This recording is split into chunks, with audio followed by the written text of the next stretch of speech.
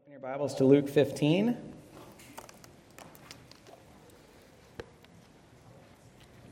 Good to see all of you. On Sunday mornings, we're working our way through Luke's Gospel verse by verse. Find ourselves at the parable of the prodigal son. Go ahead and stand with me for the reading of God's Word. We'll read verses 11 through 17 this morning. That's how far we'll make it in the parable. Verse 11, he said, "There was a man who had 2 sons, and the younger of them said to his father, 'Father, give me the share of property that is coming to me.' And he divided his property between them. Not many days later, the younger son gathered all he had and took a journey into a far country. And there he squandered his property in reckless living. And when he had spent everything, a severe famine arose in that country, and he began to be in need. So he went and hired himself out to one of the citizens of that country, who sent him into his fields to feed pigs. And he was longing to be fed with the pods that the pigs ate, and no one gave him anything. When he came to himself, he said, 'How many of my father's hired servants have more than enough bread, but I perish here with hunger?'" You may be seated. Father, thank you for this wonderful parable. It's providential, I believe, to reach this discussion of such a kind Father that serves as a picture or type of you on Father's Day. And so I just thank you that you brought us to this text, that this son in absolute rebellion against his father could think about his father's goodness, which we know to be a picture or type of your goodness, and be drawn to repentance as a result. Last Sunday we talked about being prone to wander, and then this son in his state of wandering was still comfortable to return to his father because of his kindness. And I pray, Lord, that we would recognize that kindness on this Father's Day and the other days to follow, that we would be made aware of your kindness and what purpose it serves in our lives, and that we would always be comfortable when we wander away from you to return, and that we'd be willing to share that truth with others through the gospel. I thank you for this time, Lord. Pray that you would really take advantage of every moment to minister to your people. Use me as your vessel to do so. And we ask this in Jesus' name. Amen. The title of this morning's sermon is What Leads to Repentance? What leads to repentance? Working our way through this parable pretty slowly, trying to dig out all the wonderful truths that are contained here. I know that we're all familiar with the parable, so whenever you come to something very familiar, you hope as a pastor or Bible teacher that God allows you to share something with your congregation that they have not seen before. And so we are digging out wonderful truths here that I hope you're able to bring with you. So the son leaves home, and what does he leave home with? Lots of what? But then something happened. Look at verse 14. The money started running out. When he had spent everything, a severe famine arose in that country, and he began to be in need. And as we talked about last week, probably the first time in his life, having come from a loving, wealthy family, to be in need. So he went and he hired himself out to one of the citizens of that country, who sent him into his fields to feed pigs. And so at this incredibly low point, things got so bad, he started caring for pigs. And like we also talked about last week, there could not really be a lower point in a Jewish person's life. You can imagine even the listeners in Jesus' day, as he preaches this parable, cringing at this discussion of this low rung that this son has reached on the ladder. There wouldn't really be a lower rung. Verse 16, he was longing to be, and this is the new verse for this morning, he's longing to be fed with the pods that the pigs ate, and no one gave him anything. Now, he had hired himself out. We talked last week that this meant that he was more of a slave than anything else.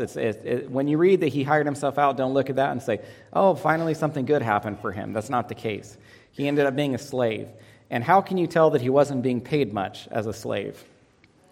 Whatever occupation he found himself in, it wasn't even paying him enough to be able to feed himself.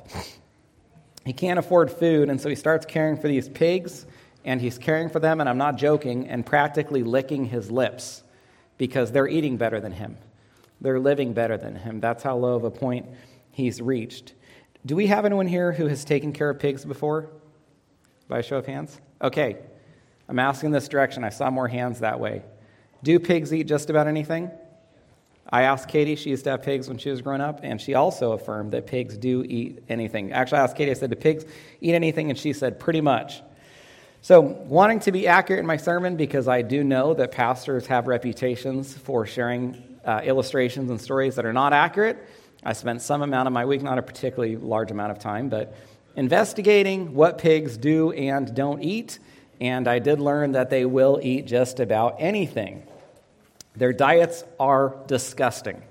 The fact that and so I tell you all that because the fact that the son could look at what the pigs were eating and want to eat it tells you how low of a point this son has reached and how badly things were going for him.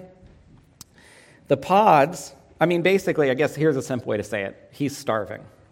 He's got to be starving to be living worse off than the pigs.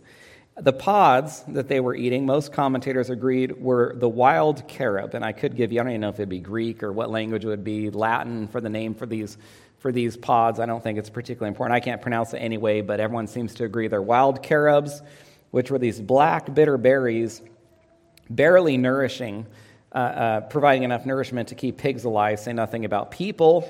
And this is what he is looking at, wanting to eat. My understanding is these pods were virtually undigestible for humans. And so for Jews to listen to Jesus preach this parable about this Jewish son who left his loving, wonderful family where he had been provided for, to find himself in this situation would be just degrading beyond belief. Notice something important at the end of the verse. It says, no one gave him anything. And so this probably means he tried to live as a beggar. But what was going on in the land at this time? There was a what? So everyone's in need. There's lots of beggars. Nobody has extra to spare, and so nobody gives him anything. And here's the question. Was it bad or good that nobody gave him anything? It was good. It was very good that nobody gave him anything. We happen to be looking at one of the premier examples in all of Scripture of the reality that sometimes giving can be detrimental or hurtful to people. And this brings us to lesson 1. Sometimes the worst thing to do is give because it can be poor stewardship. Sometimes the worst thing to do is give because it can be poor stewardship. Of all the sermons you're going to listen to in your Christian life, you're going to hear plenty about giving. And it's such a theme in Scripture that you should hear lots of sermons about giving. But it's also true that occasionally you should hear about not giving. It would be correct to say that part of being a good steward isn't just giving, but knowing when not to give. Common sense tells us that we can't give to every need. Even the richest people or the wealthiest philanthropists still have a limited resource in their money, and they have to determine when to give and when not to give, because to give to one thing, its opportunity cost is to choose not to give to something else. As a pastor, there have been weeks, I think I probably developed a more, I don't know if I'd say cynical view of this, but I would hope more biblical view of this since becoming a pastor, because if you ever want to receive lots of requests for money, then become a pastor. There are weeks that I've probably received more requests for money than I've received prayer requests. There are some differences in the requests, but one of the similarities is that all of them sound terrible. Whenever people come to the office for me to meet with them, or they call on the phone, Job sounds fortunate compared to these people. They'll just tell you stories that make it sound like you can't even imagine a life that could have gone this badly. Now, I tell you that because I want to follow it up with this. In the 12 years here, and about however many years it was in California pastoring, where I didn't see quite as many benevolent issues because I was the associate pastor, but I cannot think of instances when giving financially helped spiritually. I'm not exaggerating. I cannot. Now, I'm not saying people weren't helped spiritually, but I just probably wasn't aware of it. I cannot think of one instance when I saw us give financially and it did something spiritually for those people. It either led them to attend church, or better yet, resulted in their salvation, or perhaps repentance from whatever sin that they had been committing that had led them to this condition. It's not to say that every time that some people are experiencing poor circumstances that it's because of sin, but I will say that frequently it is the case, usually the sin of laziness that people have engaged in. Just to be clear, we don't give with strings attached. We've never looked for a pat on the back or any sort of repayment, but there have been times when we've given, when I've had to lament about whether the money could have been given better to one of our missionaries. The next part of, so I felt in a sense like we were being, could be poor stewards. Now the next part of lesson 1, sometimes the worst thing to do is give because it can, part 2, prevent shame. Part 2, prevent shame. Let's just briefly talk about what shame is, biblically speaking, so we can understand why it is a good thing to experience. We live in a world that wants people to avoid any sort of shame. You can do just about anything, engage in any behavior, act however you want, and you're basically told not to be ashamed. But biblically speaking, shame is a wonderful thing to experience. Genesis 2:25, Adam and Eve were both naked and were not ashamed. And that's the opposite of how they should have felt in this condition. And I don't say that as my opinion. I say that because there are many other verses in Scripture. I'll give you just a few examples that shame is frequently accompanied with nakedness. Micah 1:11, pass on your way in nakedness and shame. Nahum 3:5, I'll make nations look at your nakedness and kingdoms at your shame. Revelation 3:18, I counsel you to buy from me gold refined by fire, so that you may be rich, and white garments you may clothe yourself, and the shame of your nakedness may not be seen. And so the point is, nakedness is typically associated with shame. We see that throughout Scripture. You always see the first 2 people who are able to be in this condition and experience no shame. And one of the really interesting things is many of those verses, and there was a handful of others I could have shared with you, associating shame with nakedness, were from pagans, or were about pagans. Pagans who typically are not used to experiencing shame, but even they experience shame in that condition. Now, I said all that to ask this question. Why could Adam and Eve be in that condition and experience no shame? They had not yet developed the knowledge of good and evil. Shame can only be produced by the knowledge of doing something wrong. You can't experience shame unless you recognize you've done something wrong. And so I'll just give you a simple example. You walk in, has this ever happened to any of you before? You go into people's houses and you're walking around for some amount of time, and then they kind of look at you and they say, hey, I hate to tell you this, but we always take our shoes off. And you didn't take your shoes off. And so you didn't really feel shame until that moment, right? And why didn't you feel shame earlier? Because you didn't know you had done anything wrong. And then the moment that you recognized you did something wrong, you're ashamed. Or have you ever been with people and you started eating, and then someone said what? Hey, let's pray. And your mouth is full of food. Now, you weren't ashamed before that, but then suddenly you feel shame because you recognize that you did something wrong. Adam and Eve hadn't yet eaten of the tree of the knowledge of good and evil. They didn't have knowledge of evil, and so they didn't know there was anything wrong with what they were doing. They felt no shame. Genesis 3:5, Satan said, God knows the day you eat of this tree, your eyes will be opened. You'll be like God, knowing good and evil. Lots of truth mixed in with the lies that the devil spreads. It would be completely false to think that the only thing that the devil says is a lie. There's always an amount of truth that's mixed into it, because a lie with truth is always harder to discern than one that is a lie from beginning to end. And so the devil does tell Eve an amount of truth here. Their eyes are opened. Then listen, opened not physically, they could already see physically, but opened to the knowledge of good and evil. Genesis 3:7, their eyes are opened. That is, their awareness is increased. That's what it says in the Amplified. They knew that they were naked at that moment. And they did something about it. What do they do then? They sew these fig leaves together, right?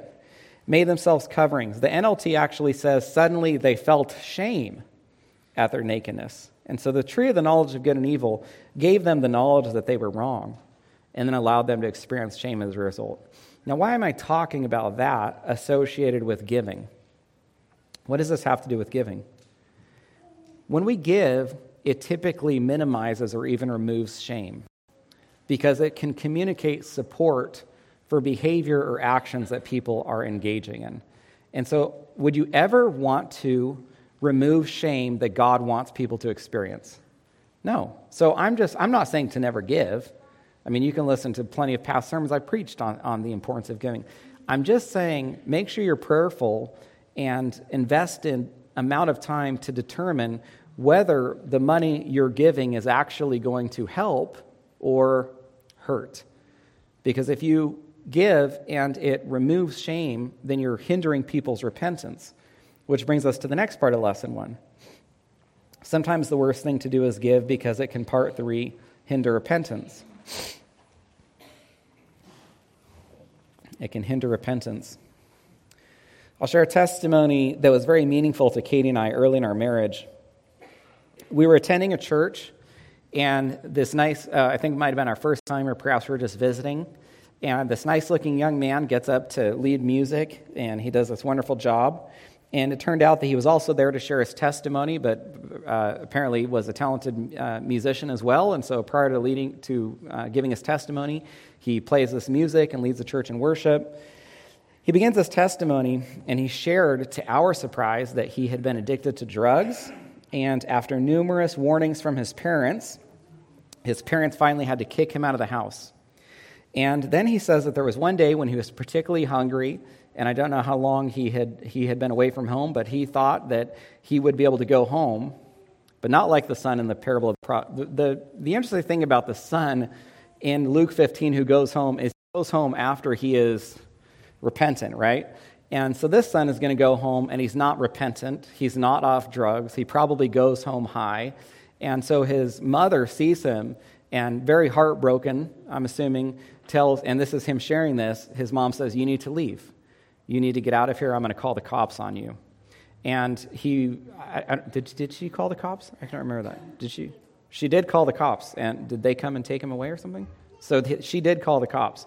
And then the cops came, and I guess right before that, he said to her, and this is the part Katie and I have not really been able to forget and have even quoted to each other at times, that he said to his mother, "Can I just have a taco?"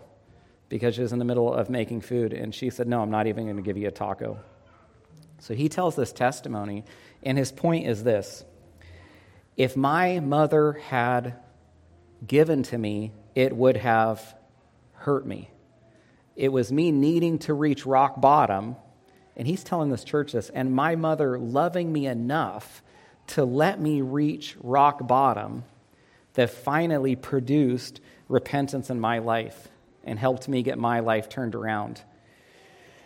If we give to people at the wrong time, it can shortchange that work that God wants to do in their lives. It can prevent them from experiencing the consequences of their actions that God wants them to experience in a loving way. The prodigal son's misery, it can move us with sympathy, but it was his misery that was going to lead him to repent and was going to lead him back to his father. And so if well-meaning people had given to the son, then we suspect that he probably wouldn't have returned to his father, or at least not as soon as he did. Now mark your spot in Luke, because we're going to come back to it, and turn 3 books to the right to Romans 2. Mark your spot in Luke and turn 3 books to the right to Romans 2. Luke, John, Acts, Romans. So this sermon is about what produces repentance. We just discussed what frequently doesn't produce repentance. Being given money or generosity or charity. So let's talk about what does produce repentance. Romans 2, we'll start at verse 1 for context. Paul says, "Therefore you have no excuse, O man, every one of you who judges, for in passing judgment on another, you condemn yourself because you, the judge, practice the very same things." So Paul says that we're without excuse or we're inexcusable when we pass judgment on others, because when we pass judgment on others, we're revealing that we can look at what they're doing and see that it is what? Wrong or sin, right? So you're going to be without excuse when you do the same thing because you've already shown that you know it's wrong when you condemned someone else for doing it or judged that it was wrong in someone else's life. And so simply put, if you think it's wrong in someone else's life, you must think that it's wrong in your own life. Verse 2, we know that the judgment of God rightly falls on those who practice such things. So in other words, God judges rightly, which is to say he's going to punish everyone who does these things, which leads to Paul's question in the next verse. Verse 3, he says, "Do you suppose, O man, you who judge those who practice such things and yet do them yourself, that you will escape the judgment of God?" Let me word that again because it can sound a little wordy. Paul says, "Do you suppose, O man, that you who judge those who practice such things and yet do them yourself, that you will escape the judgment of God.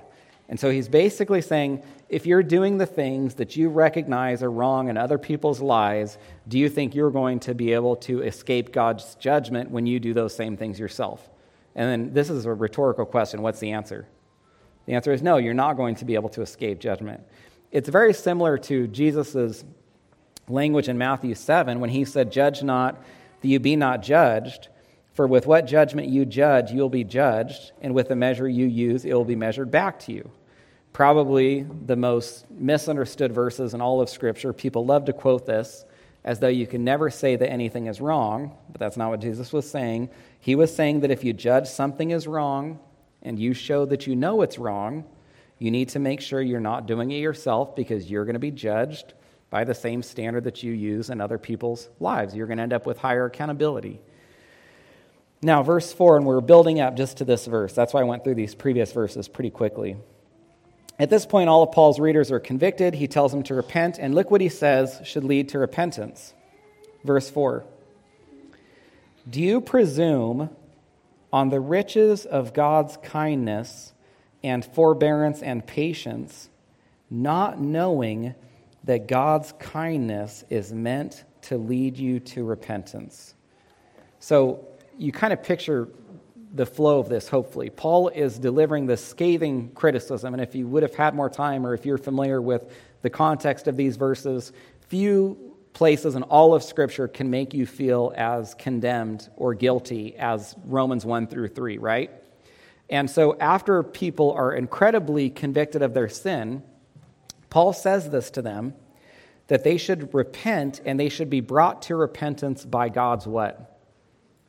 By his kindness. And this brings us to lesson 2. Part 1, God's kindness is meant to lead us to repentance. God's kindness is meant to lead us to repentance. We're going to be talking about this for a bit. In verse 3, look at the question that Paul asked. He said, "Do you think you will escape the judgment of God?" Why do you think Paul asked his readers this? Or why might he ask us this? And if this is this too vague? He's asking this because they're not presently being judged. Does that make sense? He says, do you think you're going to escape the judgment of God? And he has to ask them that because they're not presently being judged, which could lead them to believe that they're not going to be judged at all. Because they weren't presently being judged for their sin, they could be tempted to think they wouldn't be judged at all. And we can do the same thing. If you do something and you're not immediately judged for that, what is the temptation to think? It's okay. God doesn't care. This must not make him upset. Or it must not make him upset enough to do anything about it. If this really did bother him, what I'm doing, then I would be punished for it. But I'm not being punished, so it must not be a big deal. The truth is that God is simply being what with us? It's actually the exact opposite of the way that it looks. It looks to us like God isn't judging us because he doesn't care. The truth is that he does care, and he's going to have to judge us, but he doesn't want to judge us, so he's being patient with us, giving us time so that we would do what first? Repent and not have to be judged. And the exact same thing is communicated in 2 Peter 3:9. The Lord is not slow in keeping his promise, as some consider slowness. He's patient with you, not wanting any to perish. And so when Peter says that he's slow to keep his promise, it actually means his promise of judgment, because there are many scoffers in Peter's day who were denying God's justice because he hadn't judged the world yet. I mean, that's the context. Peter talks before this about judging the world through the flood, and apparently people in Peter's day weren't seeing another flood or any form of judgment, and so they thought, well, this must not be any big deal.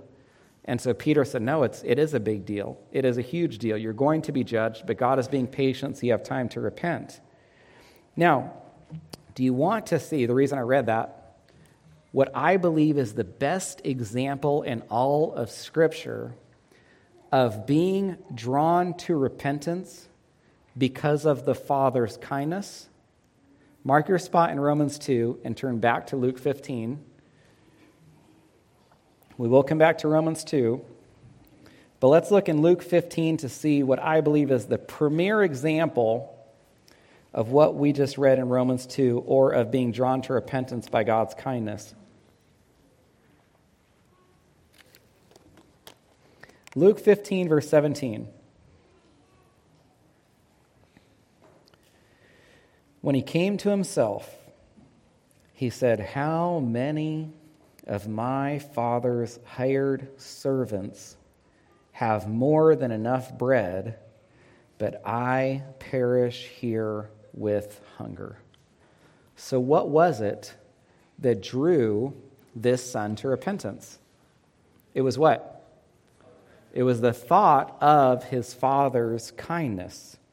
And it is a picture to us of God's kindness that would also lead us to repentance, because as we've talked before, as last week and over the other sermons in this chapter, this wandering or backsliding son is a picture or type of us being prone to wander or backslide in our relationships with our Heavenly Father. And this father of the prodigal son picturing or serving as a type of God the Father, his kindness should be what leads us to repentance in our lives as well. And why is this so important to understand? Why must we be confident in God's kindness when it comes to repenting?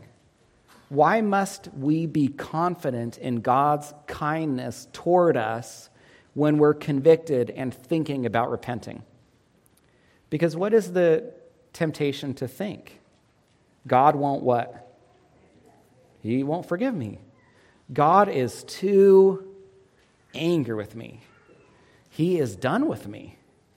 He could never want another relationship with me after everything I have done.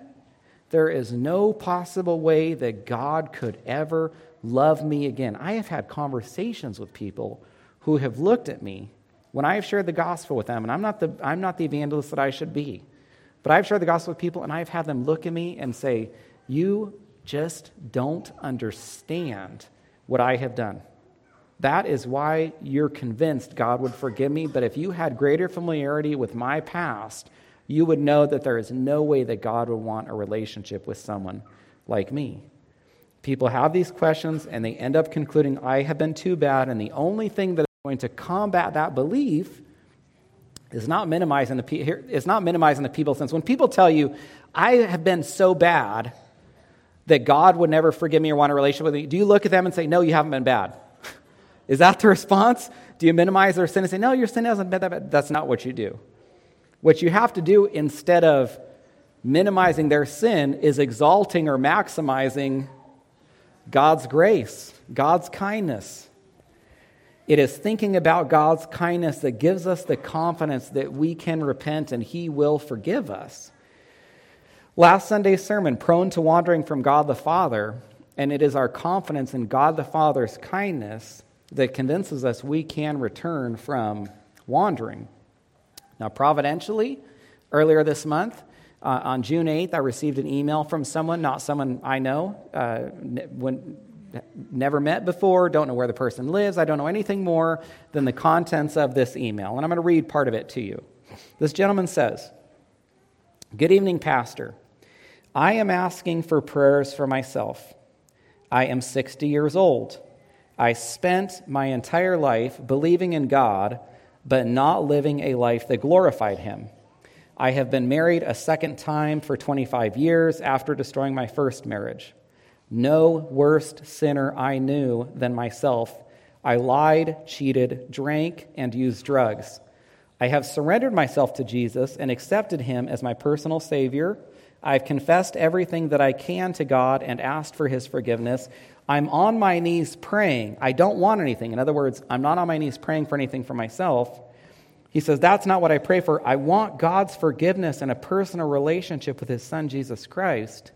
I know that my salvation is only by God's mercy and grace, and that my sins were covered by Jesus dying on the cross." I mean, this sounds great up to this point, doesn't it? I'm almost wondering why this guy's emailing me. And here it is. "But I worry.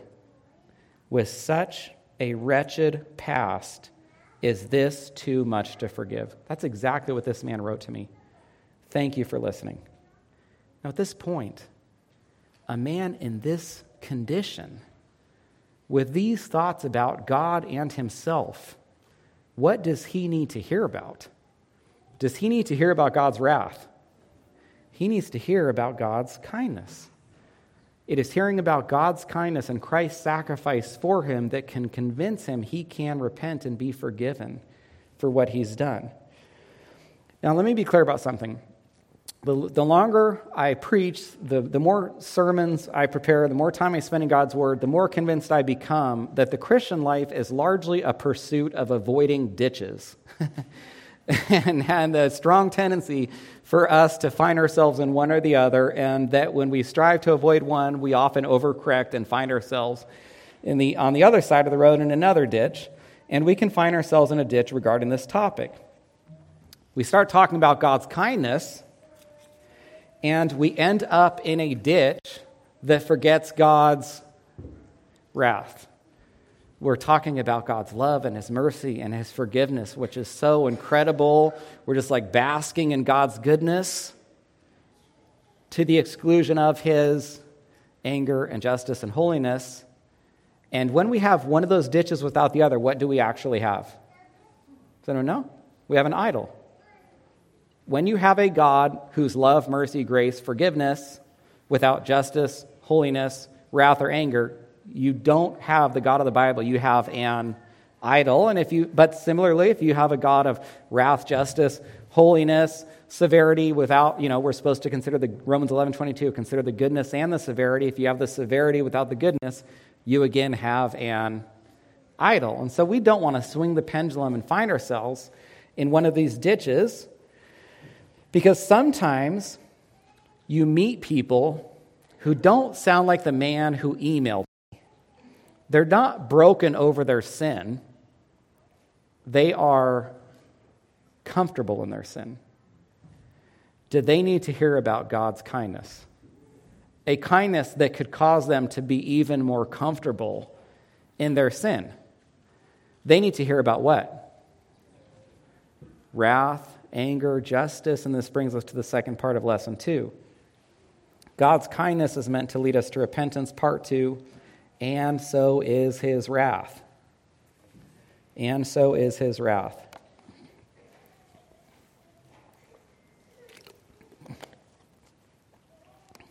Listen to this verse, which strikes the balance for us on dealing with people.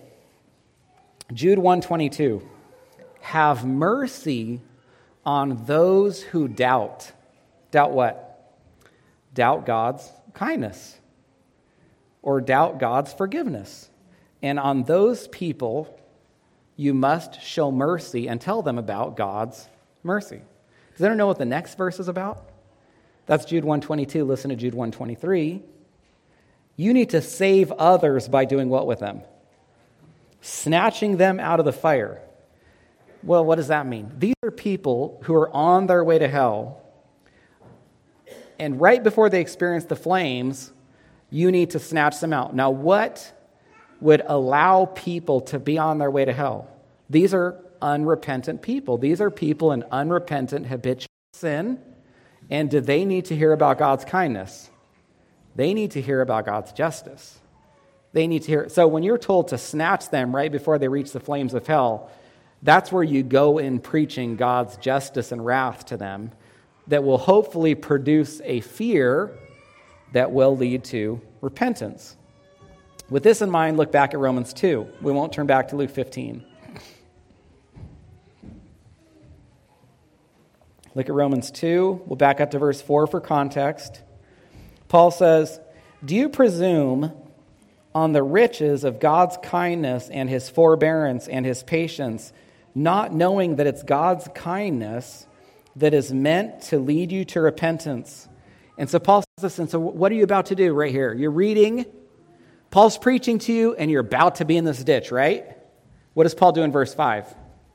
He puts you right back in the middle of the road. Look at verse 5.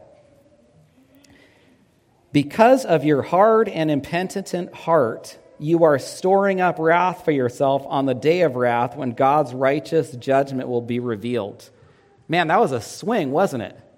Paul had you right over here just loving God's kindness and mercy, and then really quickly, before you're about to find yourself in that ditch, he just swings you right back to the middle of the road and starts talking to you about God's wrath. And he even says that you can be doing what with God's wrath if you're unrepentant? It doesn't stay the same. Have you ever thought of that? God's wrath does not stay the same against you when you're unrepentant, because you're continuing in sin, which means what is also happening with God's wrath? It is building up. Paul says they are storing up God's wrath against them for the day of judgment. Why is that? Because they're showing contempt. Verse 4, the context, he says they're showing contempt or presuming on God's kindness and forbearance, and he's going to judge them for that. I've been talking about others in our evangelism or outreach, but this has considerable application for us too.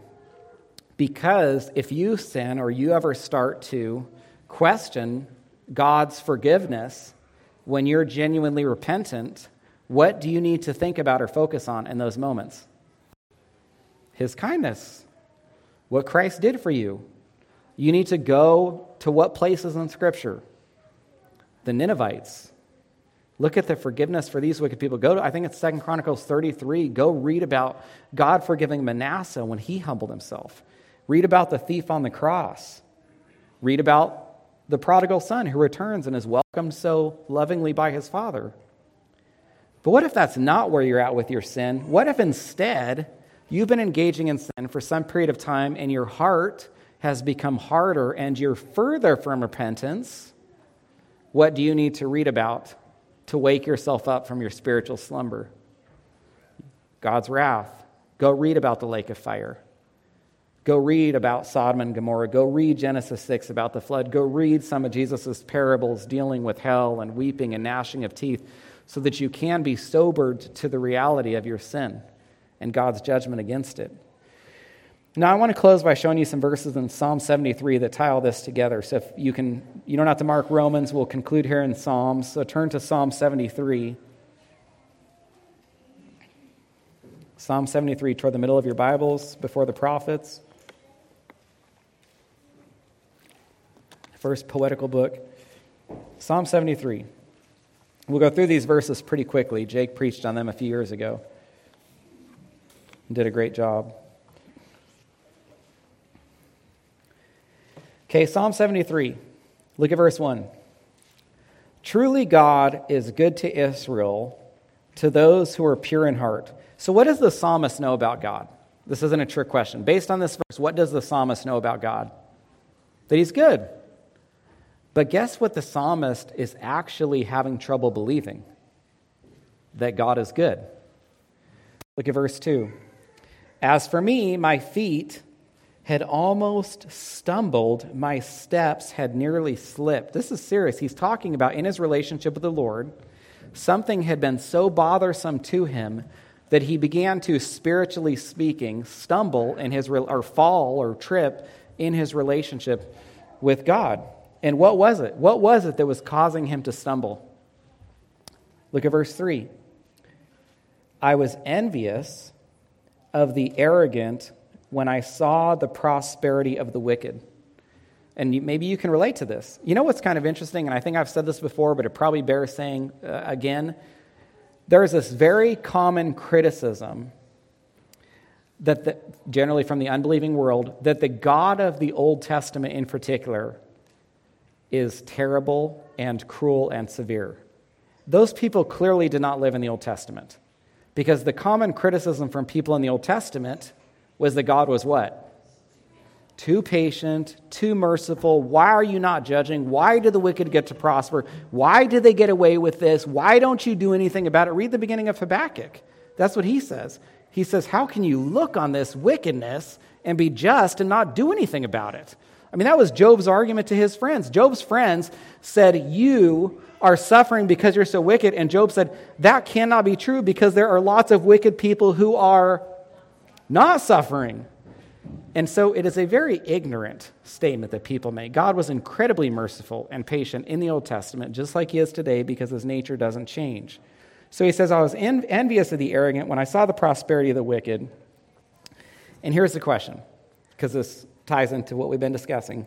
Why were the wicked prospering? Or another way to say it is, why weren't the wicked being judged?